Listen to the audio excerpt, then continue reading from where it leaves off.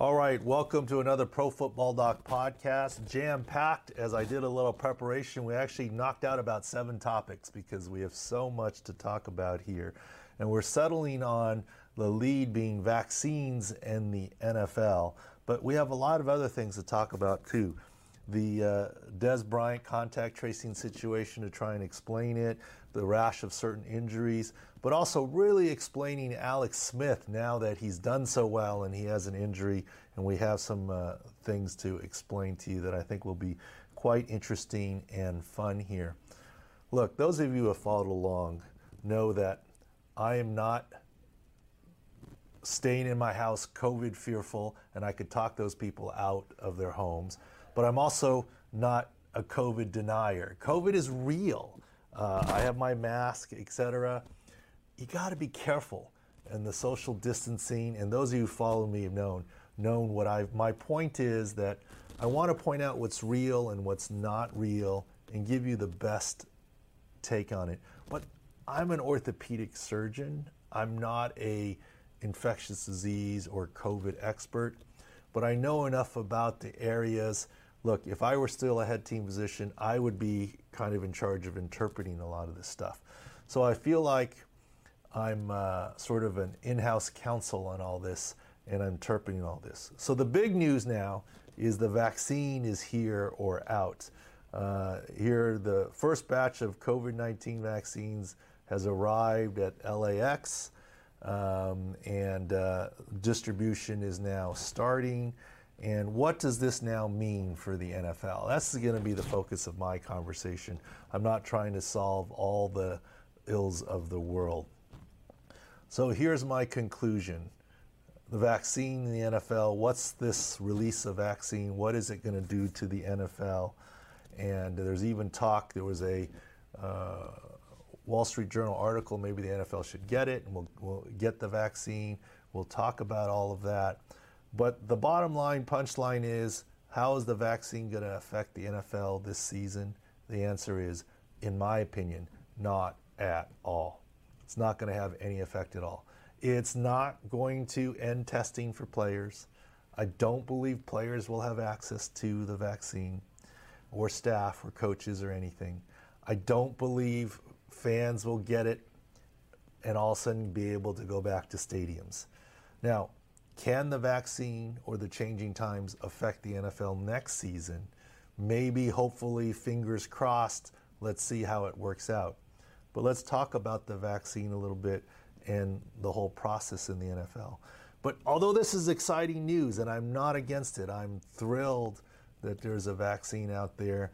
There's still a lot of intermediary steps before it has widespread usage, and it really won't affect the NFL at all this season, for the good or for the bad.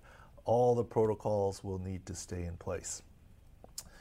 First of all, the initial release of the vaccine is only to targeted areas. Clay Travis asked me on Fox Sports, what did I think about an article that said perhaps NFL players should get it first to show the public that the vaccine is safe and okay. The NHL apparently plans to privately source the vaccine. I think the NHL is going to get a lot of blowback for privately sourcing the vaccine. Just because there's money and access, you're getting, quote, cutting to the front of the line. What about elderly, healthcare workers, people of need, people with, comorbidities? That's not for me to discuss here, but I can see that. But the NFL getting it, I just don't see it happening for a couple of reasons. Let's talk about some direct knowledge from me. I'm old enough and been around long enough that the flu vaccine, I'm talking about influenza vaccine, not COVID vaccine. The regular flu vaccine wasn't always around in my medical lifetime. When I started as a team physician initially, you didn't have the flu vaccine. But the flu vaccine was introduced, and teams thought it was a good idea to give it to their players because just like before COVID, you could have the regular flu run through your facility. Was it a year or 2 years ago? I think there was 8 or 10 Patriots that flew on a different plane down, I think, to play the Saints. I may be mistaken. because they didn't have anyone in practice and there was 8-10 guys still sick. They took 2 different airplanes. So the regular flu can ravage through a team too. I mean, just this week, admittedly, I think it was food poisoning, not the flu, but Garrett Bowles and Noah Fant were out for the Broncos because of illness, potentially the same illness. In any case, the influenza vaccine is something that we offered to players every year. And let me tell you, when it first came out, most players didn't take it. We had to convince the players to take it. Yes, it was hard to source, but the team or the physicians were able to source some of them. But we got enough for everyone, but everyone didn't take it because there were questions about the vaccine, the safety, the efficacy, and we as doctors would set a good example and show the players, look, I took it, you should take it, and educate players. So the idea that the NFL should get it first to show the public that the vaccine is okay is faulty logic. I don't think all players would take it. I don't think I ever convinced all 53 guys on the active roster on our team to take the regular flu vaccine. Coaches seemed to take it more, especially if they were older, but the players didn't. I mean, it was probably only 80% at most on a good year that would take it. And with this vaccine, I don't think that it's a guarantee that everyone will take it. So bad idea to just source it for the NFL, et cetera. Not a good idea from my perspective. But the other thing, just to point out, and those who watch and know me, I'm not trying to be political. I'm not political. I'm actually trying to stay out of anything COVID.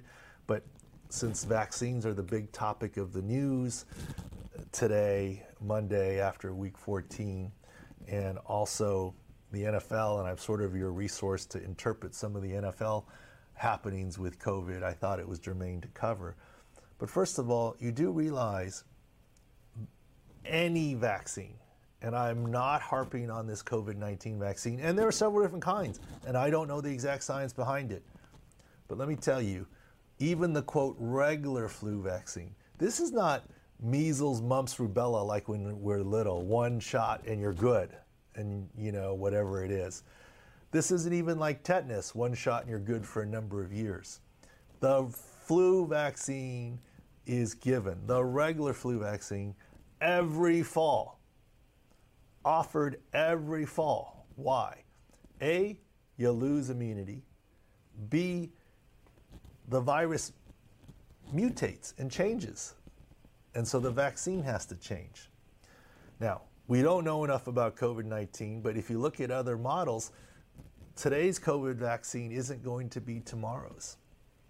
And it's also not one shot and you're good, period, end of story. Just like it's not a given, people have asked me, why don't we have COVID parties, have all the team get it, and then you're good, you know? Doesn't work that way. Besides, you can transmit it obviously to other people, and it's not safe to do that, but the immunity is not guaranteed.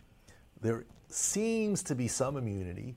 The latest for doctors I've talked to said, you know, you might get 6 months of immunity. Depends on how badly you got the COVID in terms of your body, and everyone's different. But it's not necessarily said to be permanent, and neither is this flu vaccine.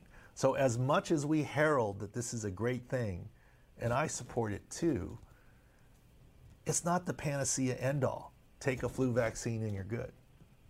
At best, under today's technology, we might even have to take this flu vaccine, COVID-19 vaccine, every 3 months. This is a rushed process with the vaccine. The immunity conferred in the testing was only 3 months. Will it be 6 months? Will it be a year? Will it be longer? I don't know, maybe. Who knows? We can hope. But right now, the manufacturers and the FDA, they're only certifying it for 3 months. So that's another thing where this flu vaccine, COVID-19 vaccine, isn't the magic bullet, isn't the one and only answer. So although it's welcomed, I don't think it's going to change the NFL at all. Certainly not this season.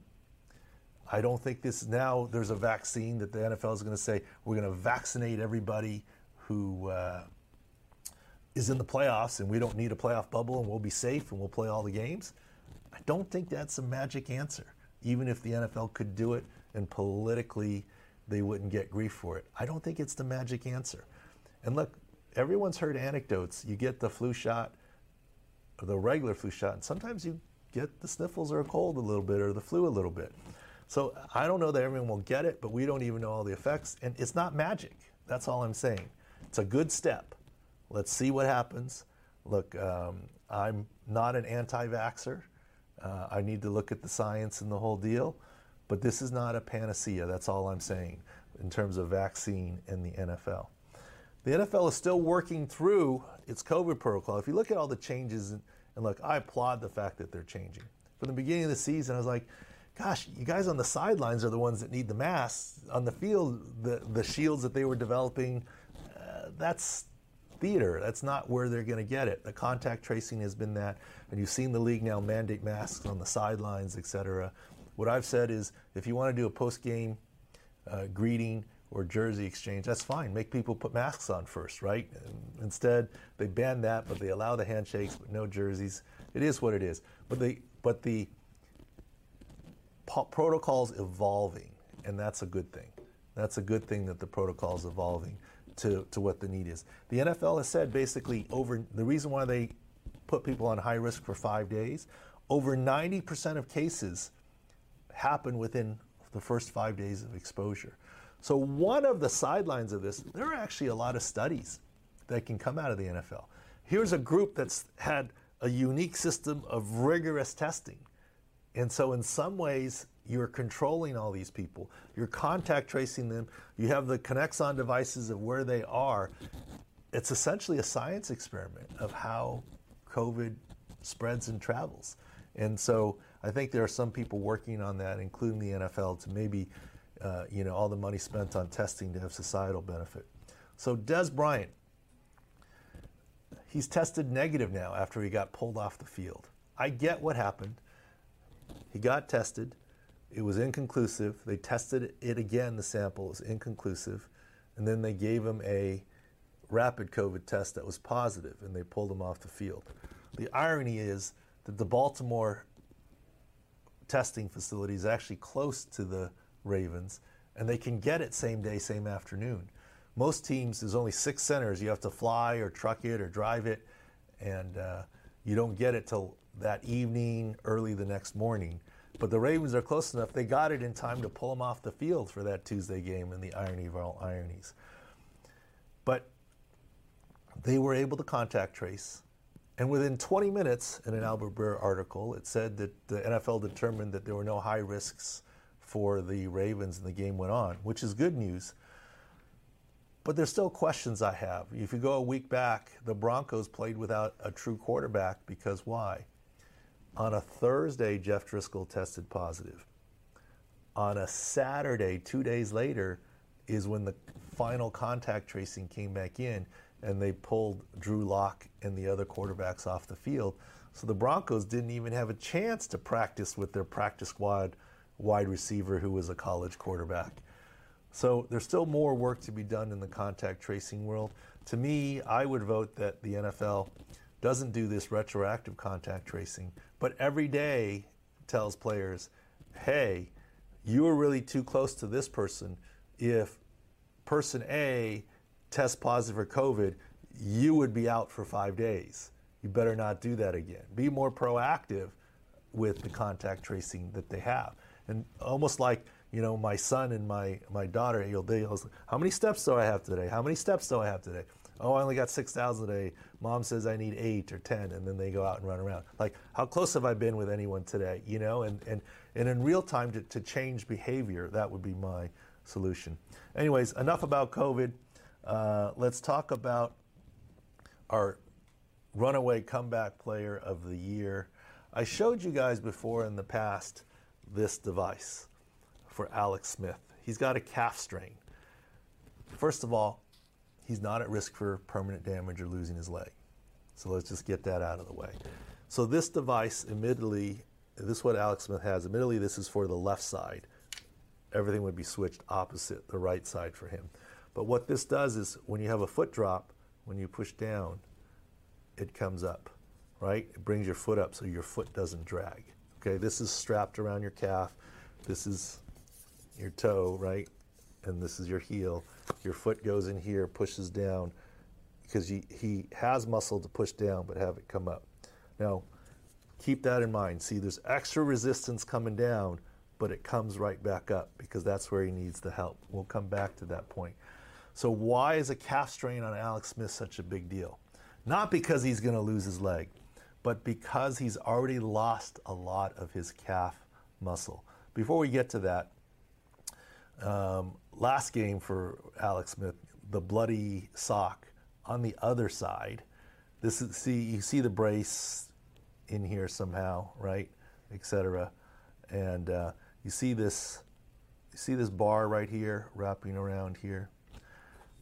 That's basically, see how this bar, there's a strap up here, which is this up here, and see how this bar wraps around.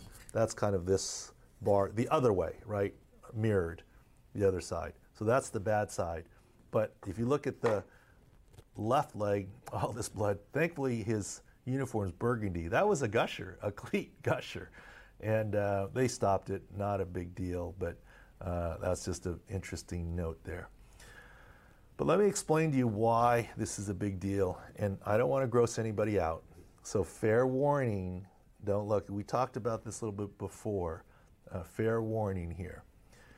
It was the infection that was the issue, not the fracture. So this is a picture from the ESPN special on Alex Smith. So here we go. This is what his leg looked like from infection. The black stuff is dying skin and dying tissue, the bubbles and the vesicles. I get it's grotesque, and I'll get off of that. And so that ate away on his skin and muscles and tendons and nerves. And this is what it looked like after they cleaned up the infection.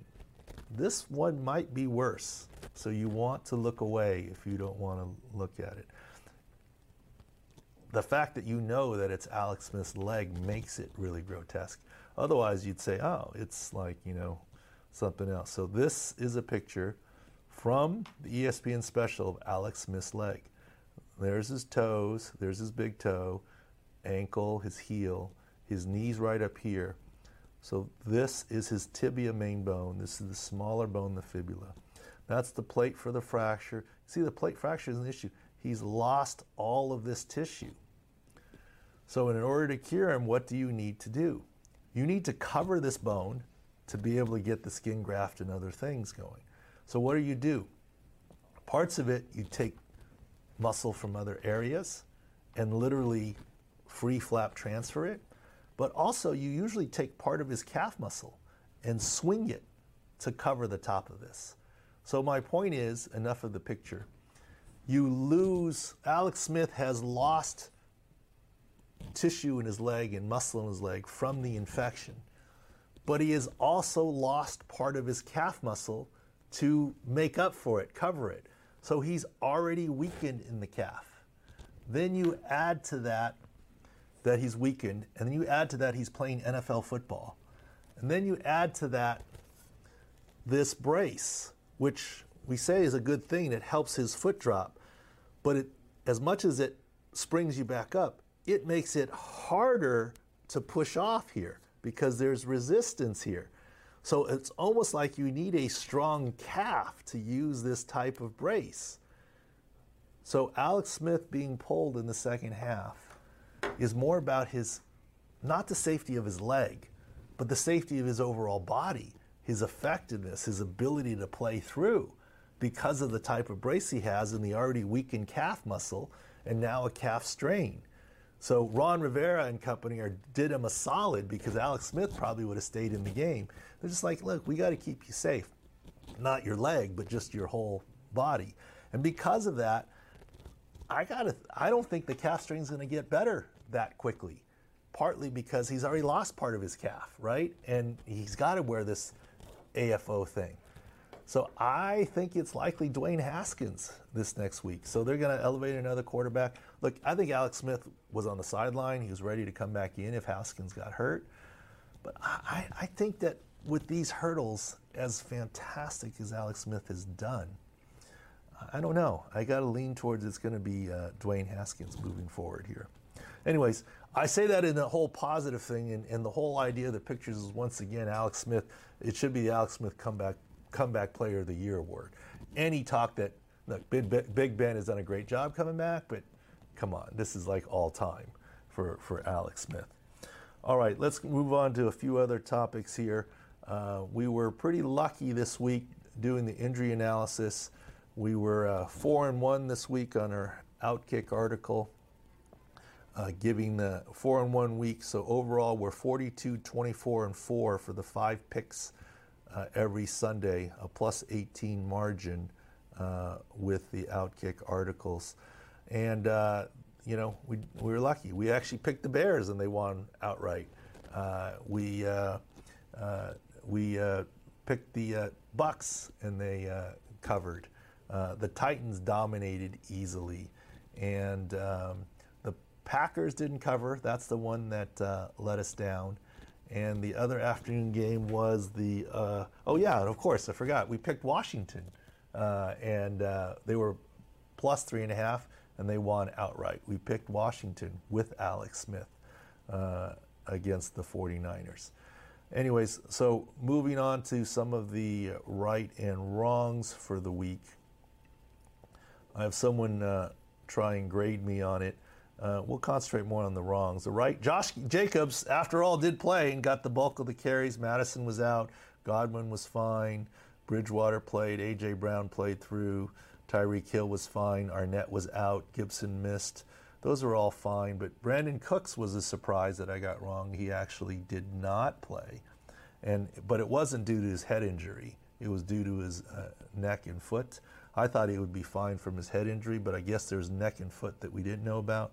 I was doubtful that Darius Slay would play, but he did until he got a concussion. So now with his concussion, MCL, and calf injury, I don't think he plays this next week.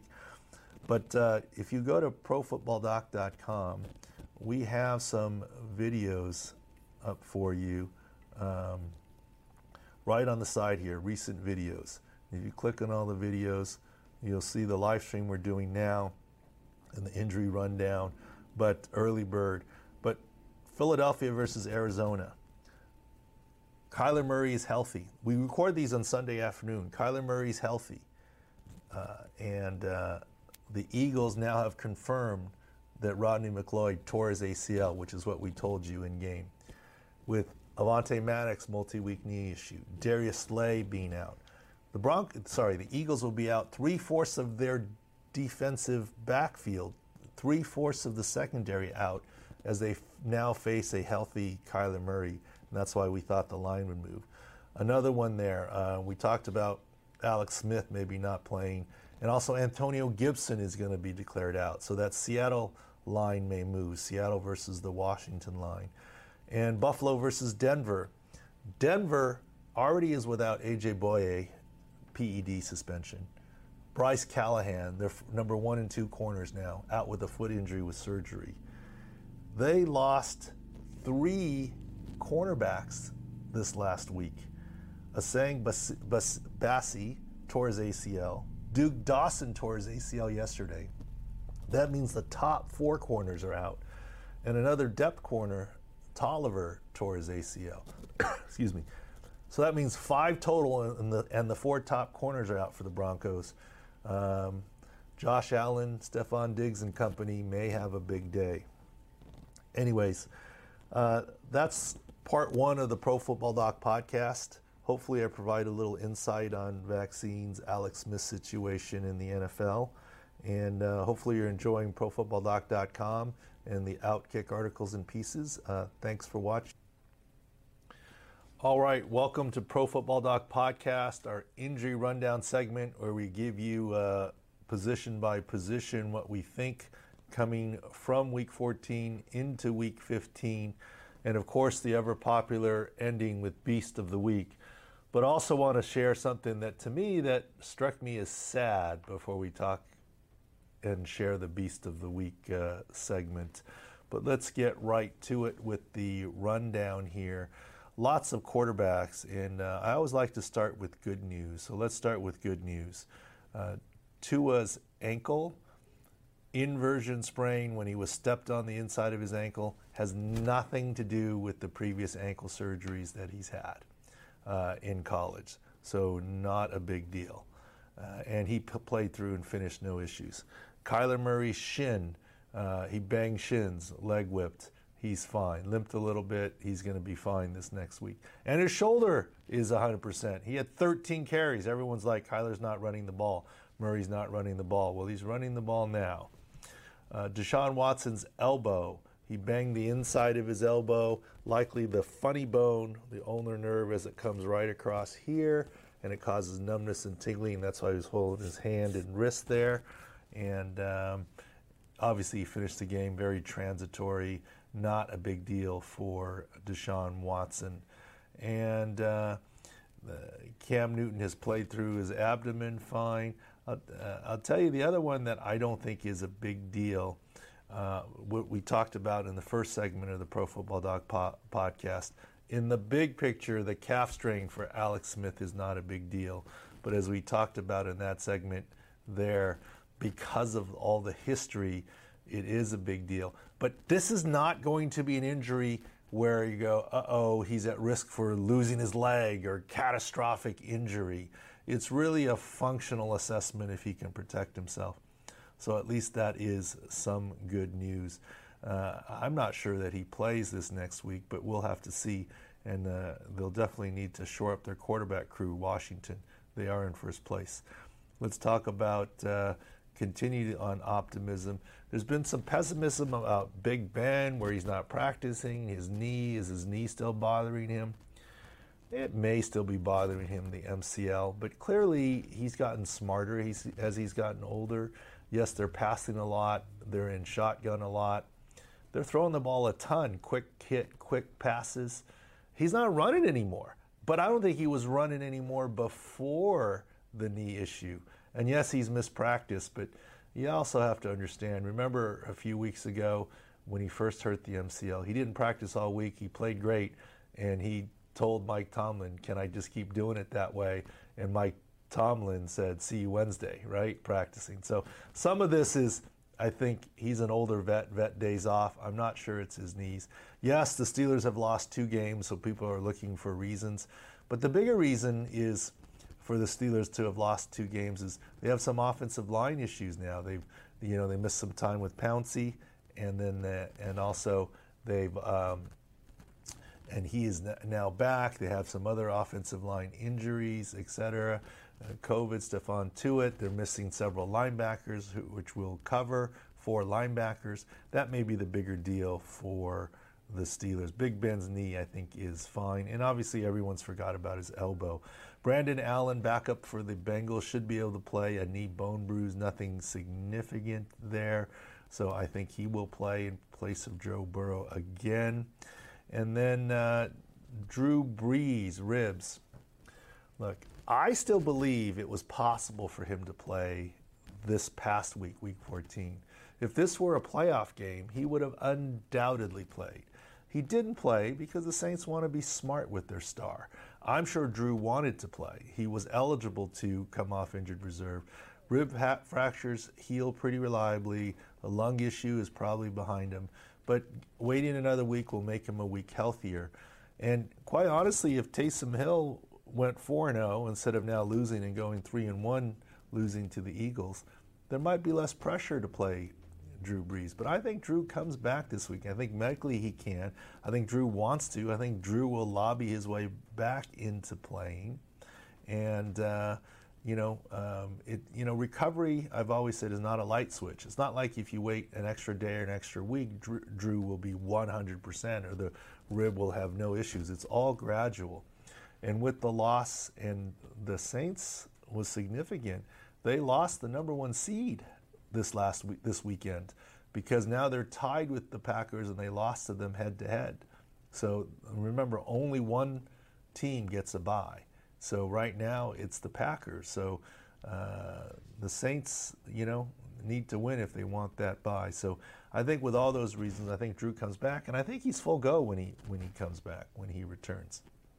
The two other players with question marks this week is one is Daniel Jones. He obviously was not himself. And to Daniel Jones's credit, he did not blame the hamstring. The Giants lost to Kyler Murray and the Cardinals. Look, he took 6 sacks. He never scrambled around the ball a single time. What does that tell you? His hamstring wasn't 100%, and you could see it the way that he was moving. Kudos to him. It was a game effort. The Giants are right there for a playoff spot. They wanted him to play. He did play. He played at less than 100% and did not use the hamstring for an excuse. This week he'll play again. He'll be better from the hamstring. I still don't think he's going to run 40 yards for a touchdown as he has done on several occasions. But he might run a little bit out of necessity this week. It'll probably be another week before he really is back to himself. But that's where Daniel Jones is. And then the biggest question mark at quarterback is Matthew Stafford. He got folded over and injured his left anterior ribs, and that usually is a rib cartilage, soft rib injury.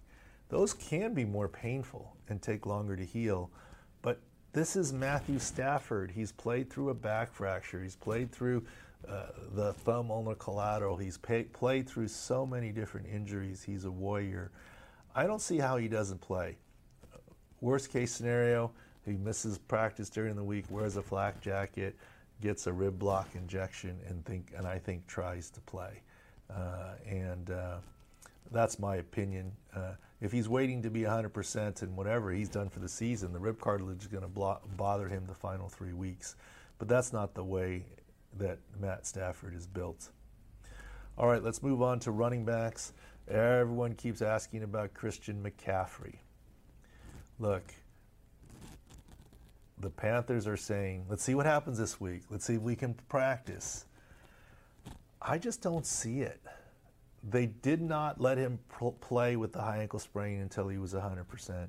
They weren't going to let him play with the AC joint until they sat him for the 4 weeks, including after the bye. I don't think they're going to push him through a quad strain. That could get worse. I get it. There's no big long-term deficit, even if he were to re-aggravate it. I just see the pattern, and the Panthers don't really have anything to play for. I don't see them running out their star young running back unless he's 100%. So I don't think he plays this week again due to the, quote, tweaked quad. But we'll see what happens. Ronald Jones with his pinky, maybe fracture. Bruce Arians was talking about pinning it, surgery, something.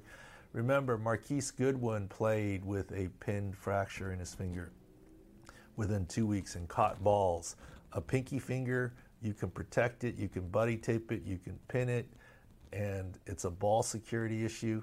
He's going to be able to run the ball. I don't see how Ronald Jones doesn't play, even if he needs surgery on that pinky finger.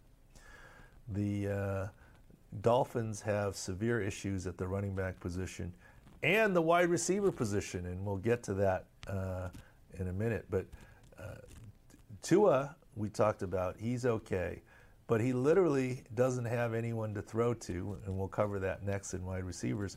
But for runners, Myles Gaskin, COVID positive, likely out this week too. Salvin Ahmed with the shoulder. Breida's been out. I mean, they're really struggling on offense for the Dolphins there. Devonta Freeman could come back off of COVID for the Giants this week, so some help for Daniel Jones. Alexander Mattison missed this week with the second week coming off the appendicitis. He might be back this week. If it's a laparoscopic epi, he might be back this week. Antonio Gibson missed and will miss more still. More likely season than not for Antonio Gibson. And between that and Alex Smith's situation, that's why we made that Washington game a potential line mover, where the line will move because of those two Washington football team health issues as they're announced. Joe Mixon, I don't think he's coming back this season. No news. All right, let's go to wide receivers, and let's start with the Dolphins. Hakeem Grant unlikely to play due to his a hamstring issue. Devontae Parker, we went back and looked at video for his leg injury in the second quarter before he left. Didn't see a lot, so it might be a muscle issue. Didn't see any trauma. So Isaiah Ford on their practice squad has the most yards this season out of anybody in less than 200. So Tua is going to need running back and receiver help. And not to mention Mike Gesicki, their tight end. And we'll cover that in the tight end section. So in terms of the Dolphins, and I guess I need to look and see who the Dolphins are playing this coming week here. But really, when you get down to it, they're pretty impacted. Tua will be okay, but the Dolphins, without wide receivers, without running backs, and really without their tight end as they play New England, they're slight favorites, 2.5 point favorites right now. It started at 3, but maybe as all these injuries get known, that'll change too. But that's pretty impactful there. Next up for wide receivers, Tyreek Hill, I think is fine. He had a cramp at the end of the game. It wasn't a hamstring or anything. DJ Moore should be back from COVID for the Panthers. Brandon Cooks was a surprise inactive with his foot and neck issue. We'll see what this week bodes, but the Texans don't have any wide receivers. Randall Cobb is essentially done for the year, and Will Fuller has a PED suspension. So the Texans wide receiver core is impacted. Denzel Mims had personal issues, and Julio Jones is still struggling with the hamstring. Keenan Allen, with his back and hamstring issue, left late in the game on Sunday, is going to have a tough time playing this week, given the quick turnaround. The Chargers play the Raiders on Thursday. Mike Williams with his back issue, we hope it's not related to anything disc like he came into out of college. Deebo Samuel left with a hamstring issue from the 49ers on the very first play. Look, I don't know. It could have happened at any point in time. And I get that he was any time you're healthy, but the first play call was an end around to Deebo Samuel, and he injures his hamstring. Unavoidable probably, but bottom line is I don't see Deebo playing this next week. Julian Edelman watch continues. He hasn't been activated yet for the 21-day practice window, and at this point probably won't be. His season may be done. Let's talk about Mike Gesicki, which everyone keeps asking about. By video, it seemed like he subluxed or dislocated his right shoulder as he fell and likely tore his labrum. That usually means surgery, but often that can be put off to the offseason. My best guess is Gesicki misses this next week and can return the following week with a strap or harness on his shoulder. Kyle Rudolph broke his 95-game consecutive start streak with a foot issue. To me, if you get knocked out from a streak like that for 1 week, it might be longer than 1 week. Noah Fant with an illness that was more food poisoning, not COVID, should be back. Austin Hooper's neck seems likely to miss tonight's game, Monday Night Football, with the Browns playing the Ravens. George Kittle's foot, let's see if he gets activated to practice. But at this point, the 49ers don't have a lot to play for, so they may not push their star, even though Kittle really wants to go. Some offensive line issues. Garrett Bowles with an illness, once again, food poisoning, should be okay. Brandon Linder with an ankle out a few weeks. James Carpenter with the groin. Brian Bulaga with a concussion, as well as Trey Turner. So the Chargers are going to be impacted again on their offensive line. And we'll talk about Costanza briefly and a little bit later. Defensively, the Broncos, they've had, in the last 7 days, 3 cornerbacks tear their ACL. Asang Bassi, Duke Dawson Jr., ACL and more, Kevin Tolliver, ACL. Remember, they're already down A.J. Boye and Bryce Callahan. So that means top 4 cornerbacks down and 5 total down. which is a big deal. Jordan Phillips for the Cardinals, hamstring, is likely out this next week. Eric Kendricks with his calf missed and may miss another week. Darius Leonard should have a good chance to return from his back issue. Rodney McLeod tore his ACL with the Eagles. So between Darius Slay out with a concussion and Avonte Maddox with a multi-week knee issue, 3/4 of the Eagles' secondary starters may be out, and that's where we made that a line mover. Go to the videos at profootballdoc.com.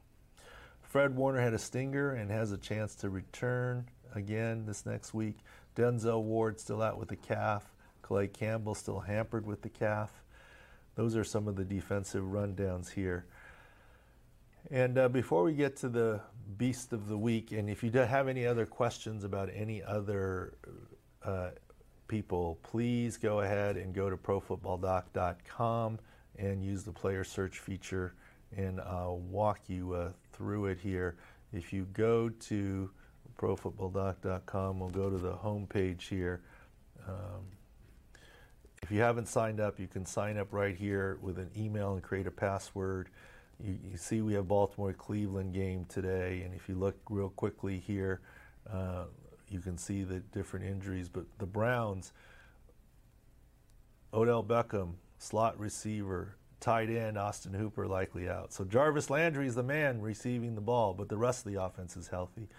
But if you go to players' teams, and here you can search right here and type in any player you want, Tua, and get information, etc., on anyone that you want, etc. But anyways, something. So if I didn't answer anything here, please go there. Something else so here's what was a little bit sad, and it caught me off guard before we go to the Beast of the Week. Look, I've moved on. The San Diego Chargers are no longer their LA Chargers. I do root for them. I have friends that are still on the team, but it's not the same connection. But this kind of made me a little bit sad for the city of San Diego here. Saw this on Instagram. Someone tweeted it here. And so basically, this is Qualcomm Stadium. And it's being torn down. And, honestly, slowly torn down, which almost makes it more painful. And I really didn't expect to get the flood of memories. So you can see it on my Twitter timeline. But I don't know, big part of my life for 2 decades. So let's move on to the Beast of the Week there. And let me tell you that a couple candidates for Beast of the Week. The one thing that I love is that I did bring my son down on the field before I moved on from the Chargers. We got some pictures, so I should have pulled that up here. Beast of the Week. A lot of candidates. One thing that always gets me is how fans harp on players. Like Daniel Jones, you had a bad game. Daniel Jones was playing hurt. He was trying to get it done for your team. I told you that, and he couldn't run with his hamstring. The Cardinals probably knew it some too. They probably had extra blitz packages, right? And he didn't play that well, and he isn't making excuses. Julio Jones has gotten a lot of grief this year.